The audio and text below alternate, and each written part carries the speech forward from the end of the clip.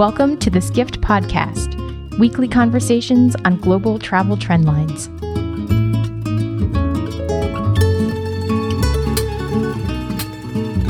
The Skift Global Forum recently brought together some of the biggest names in online travel for rousing conversations on stage and behind the scenes. The lineup was full of heavy hitters. Dara Khosrowshahi, CEO of Expedia Inc., Jay Walker, who founded Priceline and is now CEO of Upside, Brad Gerstner, founder and CEO of Altimeter Capital, and Rich Barton, founder of Expedia and current executive chairman of Zillow Group. After talking about the past, present, and future of online travel in front of the crowd, they joined us backstage in the Skift Take Studio for an encore conversation about mobile, voice search, augmented reality, and how the industry is adapting to changing consumer behavior. They spoke to Skift contributing writer Jeremy Kressman and me, editor and podcast host Hannah Sampson. So today's episode of the Skift Podcast is one of several conversations we're bringing you from backstage at the Skift Global Forum.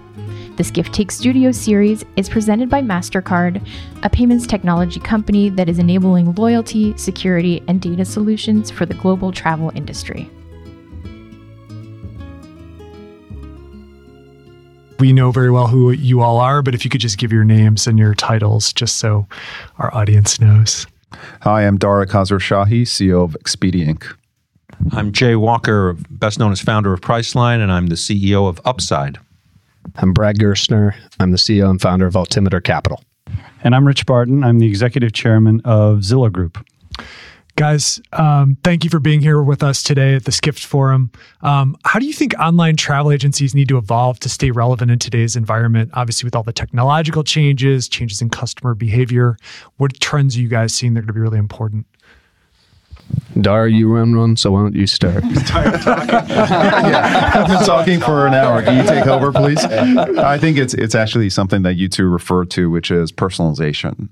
One of the issues that really stood in the way of personalization is that the vast majority of our bookers don't sign in, so we have no way to personalize because we don't know you. Now that a significant portion of users are coming through social networks, or mobile, where identity is established. Once you establish identity, you can start personalizing and optimizing to that identity. It's something that wasn't possible in the past. It is in the very, very early stages, and I think the players who do it best over a long period of time will be winners. And just to build on that, the question was, how do you stay relevant? And I think if you look at the distribution channel, you have largely highly fragmented supply base, hundreds of thousands of hotels, and a small hotel is a small business. They don't have the time, the energy, the know-how to build world-class apps for your phone. They don't have the ability to personalize. They don't have the data to do these things. So I actually think that the relevancy of an at-scale distributor like an Expedia, like a Booking.com, is far more relevant today than it was a decade ago. Their advantage over an offline travel agent is far greater today than it was back then. And if you're running a hotel, you're in the hospitality business. So I don't think the CEO of Marriott spends nearly as much time as Dara thinking about conversion rates within his web application. He's spending time thinking about how to make the hospitality experience better. So I think the relevancy of online travel agents is actually going up over time. Yeah, I think also when you talk about customer relevance, you're actually talking about solving customer problems. So really the way you stay relevant is you address the customer's problems, and problems evolve. So for example, I'm spending a fair amount of time in business travel, especially in the unmanaged sector. If you're a small business and you're buying business travel, you've got Barry Diller having meetings about whether or not your executives should fly first class. That's a business problem. Online travel agencies are going to evolve because they're going to figure out using new tools in new ways to solve old problems. There are a lot of unsolved problems in travel, a lot. And inasmuch as we use those tools to solve more problems, online travel suppliers will grow because they solve the problems. I've been very interesting to see, Dara, what's happening with Expedia becoming more of a business service provider for hotels, helping Marriott with the booking experience on their website, having an app that, hotels can use to manage the services. I think more broadly, for yourself and also for the other panelists, How important is the sort of business services side of what you guys are doing and providing those services to hotels? I think at this point it's something that's evolving, and it goes to what Brad has said. We are investing hundreds of millions of dollars behind these technology platforms that are designed to make the booking experience better, faster for users. And the way we've architected these platforms is that they're extensible to multiple brands, multiple use cases. This is simply about deepening our relationship with our hotel partners and about amortizing that platform investment over a greater audience. So at this point, it's a nice opportunity. It holds very strong early promise. How big is it going to be? I've got big ambitions, but I'm not ready to admit them right now. Fair enough. What do you guys think is coming up now that's about to shake up travel the way that OTAs disrupted everything? You're the visionary. You look around corners. It's probably sitting on your kitchen counter right now. It's the Amazon Echo. A lot of you out there probably have it. It's kind of hard to describe why I like that and why we use it. There's something, it's a little weird conversing with a robot and having that robot kind of understand you. But a part of it is just this, we just have this constant need for quicker, more efficient, instantaneous responses. We want to buy stuff now. We want the car to show up now. We want it when we want it. And the Echo, when you talk to Alexa, turn on NPR, the reaction time on that is super fast. It's much easier than me going into my pocket, pulling out my phone, finding the Sonos app, okay, opening Sonos, trying to get NPR that way.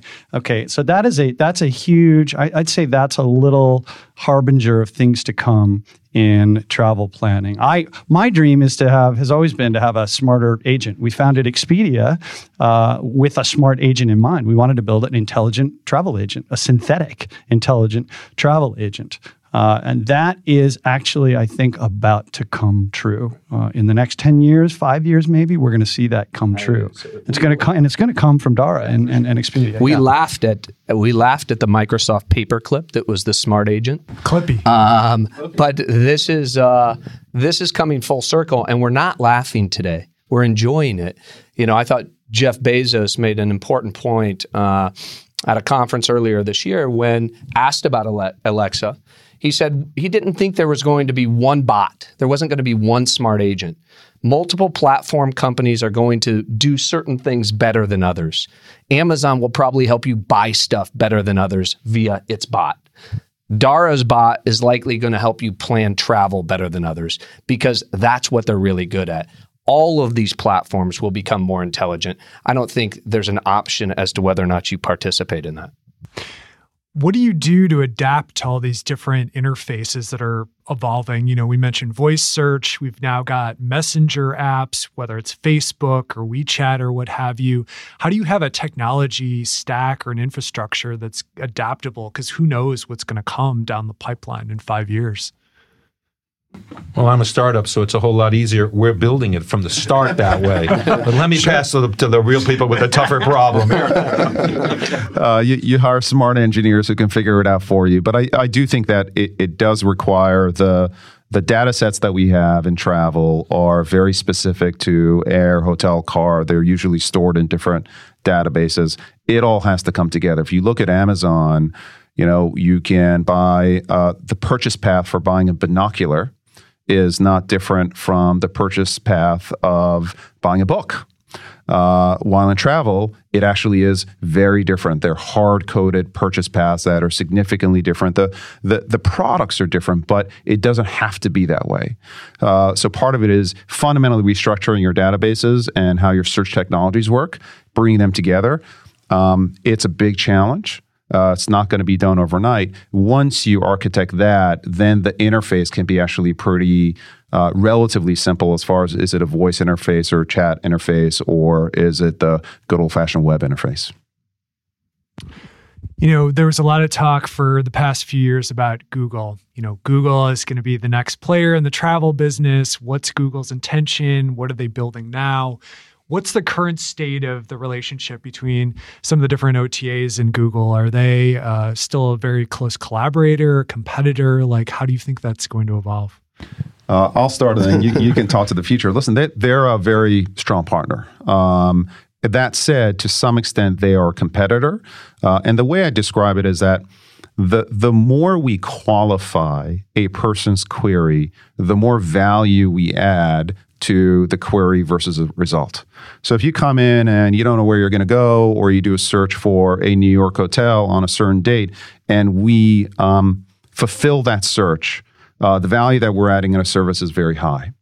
If Google finds the New York hotel and then sends us the link to the Marriott Marquis on March 23rd to March 26th, we have created less value in that equation. And guess what? We make less money on that transaction. So I think as it relates to Google, there's a bit of value creation race. But one way or the other, we're going to be partners with them, whether we buy traffic at the top of the funnel or the bottom of the funnel. I mean, I would just add, first, by my estimation, Google makes more money in online travel than Expedia, Priceline, Ctrip, Airbnb put together. So, I do. I think they well over $10 billion a year. I think so. If you start from that place, then they have an important partnership, right? They have an important partnership. Not to mess up. But I would say, Google has its own existential threat they have to worry about. Google is relevant because they're the top of the funnel. That's where we go to find everything. But the world is no longer built around a metaphor of 10 blue links. We have personal agents in our pocket. And if the Expedia personal agent answers my queries better than 10 blue links, then they have a real risk. So the innovation you see coming out of Expedia is them frantically working to make sure that they stay relevant and at the top of the funnel. I don't see Expedia, or I don't see Google trying to get deeper into the funnel, into the transactional area, which you hear a lot of talk about. I see them really scrambling to stay relevant at the top. One topic, and you just pulled out your mobile device to make me think about it. It's almost become so commonplace now that we book travel or buy anything for that matter on mobile devices that we sort of just accept it. But I'm wondering, do you guys think that there's an upper limit on people purchasing travel on mobile? Because there are some intricacies to how someone might go and buy something on a mobile device. Certain types of products work better. I think mobile is going to disappear. So it's just an anachronism. This idea that you're going to buy in this tiny little window, and this is the biggest tiny window you can buy, is silly. That's going away. Okay? So whether it's contact lenses or glasses or some kind of augmented reality, a pendant, I mean, there's no way I'm looking at the world through, through a box that's 4 inches tall and 3 inches wide. That's just going to disappear. That's just an artifact of the time we live in. All right, this is going to be gone. And when it's gone, it's going to be replaced by something which is much more field of view, much more natural. It's got to be, right? And if my glasses can give me everything by looking, then I'm going to wear glasses, especially if they can keep me healthy, keep an eye on my kids, and a bunch of other critical issues that my non-persistent device in my pocket, versus the example of Alexa, it's going to be persistent. It's going to be omniscient, omnipresent rather. So it's always going to be there. This device thing, one more generation and it's gone. But the short answer is no, there's no upper limit. Yeah, none whatsoever. None. It'll be everything. So everything. All booking. My reason for saying that is just because of flights, for example. There are some intricacies. I feel like people are much more likely right now, at least, to buy a hotel, for example, with mobile versus airlines. And, to the point that was just made. Is that true? In the research that I've seen. It's more highly penetrated. I think it depends on leisure versus business. I think a business traveler probably is a lot more comfortable with mobile. He or she is a lot fewer itinerary choices, a lot fewer time choices. If you're more in the browse leisure mode, perhaps this small window is crippling you to some extent on flights. But I doubt for business travel that was the opposite at the dawn of the web. At the dawn of the internet, when we were all building stuff, flights was the more commodity, easier, product to base. So it was more penetrated on desktop internet. It was much more penetrated in flights. Hotels caught up. But it's interesting that that's happening on smartphones. That can't last. It's I think, Jay's on his pulpit, and when he's on his pulpit, he may be a little early, but he's usually right. Okay. So I would say that, when I hear this one, it's just about the time frame over which you want to answer the question. We have the job of constantly toggling, inward, thinking about the next quarter, and then telescoping out and thinking about 10 years from now. We're only 15 years into this experiment. We're just getting started. I used a generation, which I meant 20 years. Yeah. I meant a human generation. I just adding a little bit. I do think that there's a drama about mobile's going to take over. It's going to be X versus Y. What I'm observed is actually the interaction schemas are fragmenting. In the early days, life was easy. You had to build your website for Internet Explorer on a PC. Then Internet Explorer turned into Chrome and Firefox and Explorer. So anything you build, you've got to optimize for all of these interaction points. Then the interaction points went to mobile and their Android and iOS and mWeb, et cetera. It will go voice, it'll go Alexa, et cetera. So I actually think the challenge for technology companies in general is that whereas you have to build one product with one interaction point, now you have to make your product available for multiple interaction points and interaction types, messaging, social, et cetera. And that's the bigger challenge, which is how do you optimize every single one of these products? How are they great? Because however someone interacts with Expedia, they expect a great experience. And if you don't have a great experience on Alexa and Alexa can't answer your Expedia question well, you're not going to be satisfied. That fragmentation, I don't think one thing's going to take over. It's fragmenting. Will it be glasses? Will it be contact lenses? I don't know. But that fragmentation is a real challenge. Let me highlight something here because it got me thinking as you were chatting. And it refers back to Brad's big data point, personalization and big data. All right, in the world where it's harder to keep up with the fragmentation of UI, the fragmentation of technology on the back end, the difficulty in connecting to suppliers, in that world, it's harder. It's harder. It's way harder. You need to be able to have way more technology smarts and way more capital intensive. It is a huge boon, this, for Expedia and for Priceline. No, it's huge because who else has the data? Who else can invest across this multiplicity of platforms? The internet, when it came around, was the great leveler. Like everybody had access to it. Exactly. So winning in that era, you had to be that was really, really hard, and you've seen a lot of churn from that era. In this new era, the advantages that Expedia and Priceline and the established players have are going to multiply. Expand. Yeah. Jay, you talked about glasses, contacts. Are you imagining some kind of augmented reality?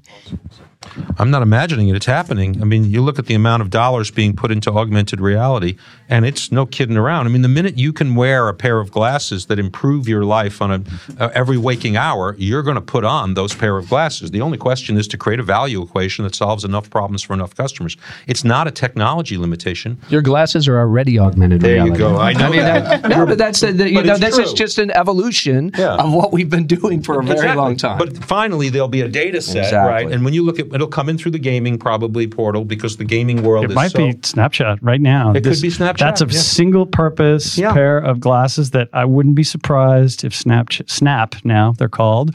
I bet they sell a lot of those things. But Brad's right. This was the original augmented reality, right? 500 years ago, you could grind lenses and take people who couldn't see, and you could now extend your useful life, and now you could see for the rest of your life. All we're going to do is put the digital world interface here, and whether we put it here or right on our eyes in material, we're going to put it here because this is the primary point along with the ears, which is where Apple is going and saying, hey, you know what? I'm going to augment reality through the ears, which is why the wireless earbuds is such an innovation because they realize if I can make a persistent, ubiquitous ability to whisper in your ear in ways that are completely invisible to everybody else, I win. So that's why they're doing it. Why didn't Google Glass then take off and do. Early geeks run failures. What else is new? Yeah. It's like saying, why is AOL no longer in charge of the world? Okay, Did you use it? Because the world changes. It was a terrible, super painful. It was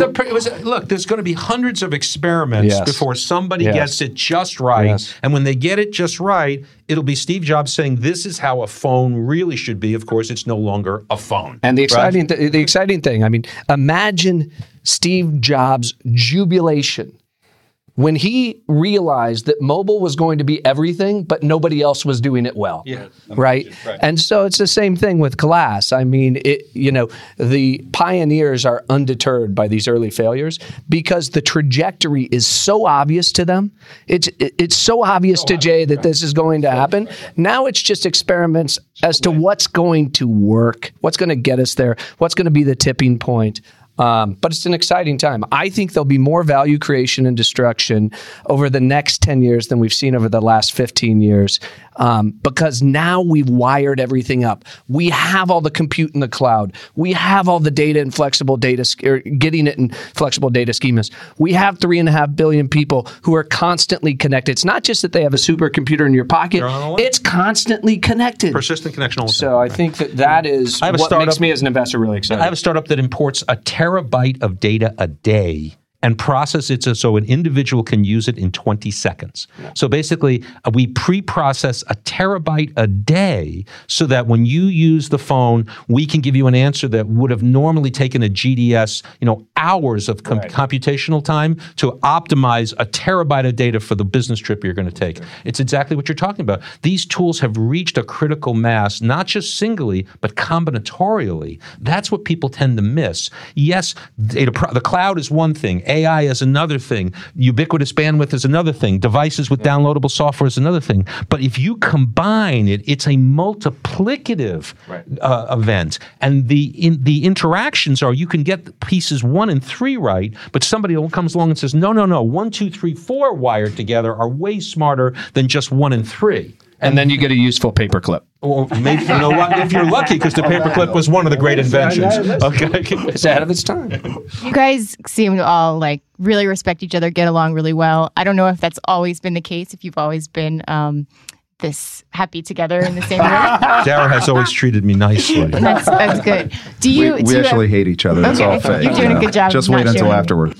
Do you ever get together and think let's the 4 of us just go do something great and kiss our dogs goodbye? Every damn day. I would say it's been a blast. We were extraordinarily lucky to be there when we were there. We all came at it from different angles, but I think there is a tremendous amount of mutual respect, and it's fun. Rich and I have gone on to do probably 5 other projects together. I was an early investor in Zillow, and I get up hoping to do more projects. We're a big investor in Expedia because I'm excited about what they're doing. So yes, rinse, wash, and repeat with the same people, who got you here. Thank you. Good job. Thanks, guys.